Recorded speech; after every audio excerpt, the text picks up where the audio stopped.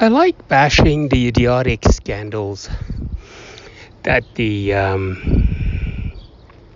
outrage industry comes up with. And Lightyear has two of them. So the first one was the rumor that Tim Allen was rejected for his political opinion for voicing Buzz Lightyear. Missing the point much. Okay, so the thing here is, what you've got to remember is that the Tim Allen played voice of the toy Buzz Lightyear. They were casting the real Buzz Lightyear. Tim Allen is actually the third-rate nobody, the actual janitor at the toy factory, who got roped into voicing a couple of lines for the toy for $20 a piece. It's not supposed to be Buzz Lightyear. Now, the second scandal is a beautiful love story, which is, it uses moving scenery, and it's moving is a pun here because it's moving in like three ways. It moves the plot, moves the people, it brings all the feels, and causes bigots' heads to implode.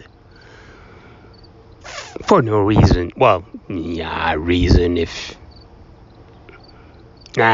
for no reason. Now, as a bonus, the experimental ships are named XL 1 through, well, you'll find out. And that's a little suspicious because I've seen that name on a ship before. And the real surprise, because I was expecting a reasonable good time to the pedigree of the entire thing, give or take the actual completely twisted thing as to actually making the movie a toy is supposed to be based on, rather than making the toy after the movie. But aside from that, I was really amazed at the fact that there is an actual really good science fiction story in there. I passed that silliness with the honestly cheesy designs that were chosen for the cheesy toys. So but they actually got a really good science fiction movie out of this. Now, it's not the deepest you can have, but it's actually one of the best stories I can think of recently. I mean, okay, there's a bit of a cheat because there isn't a lot of really good science fiction, like pure hard SF stuff done recently, but it's actually a solid story. It's interesting. It grabs you from left side. I don't want to give too many details on it because it gets spoilery real fast. But there is an actual good science fiction plot in there, on the top of the whole thing, and they're having a lot of fun with the glorious infinity and beyond. Oh, that's cruel. And the rah-rah astronaut approach and the consequences thereof. It's much better than I expected. So definitely good for anyone who was raised on Toy Stories. And actually, it's a good timing because this movie is way more adult than the original Toy Story. I mean,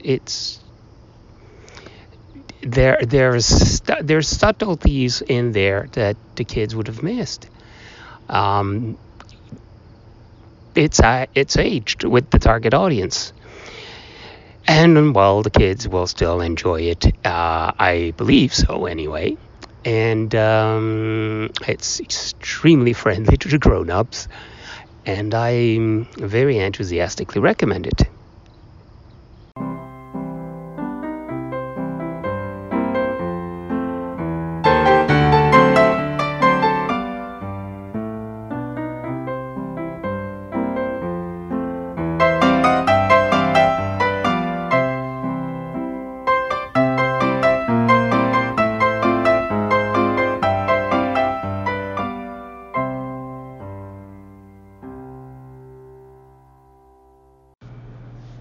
Hi, I hate to do this, but please tell your friends about this if you enjoy it. Repost, cross post, something. Also, it's a really good idea to subscribe in your podcast program. This way, the next podcast will automatically appear in your playlist, rather than you having to like run across a mention somewhere on someone's Twitter that there's a new episode. That's it.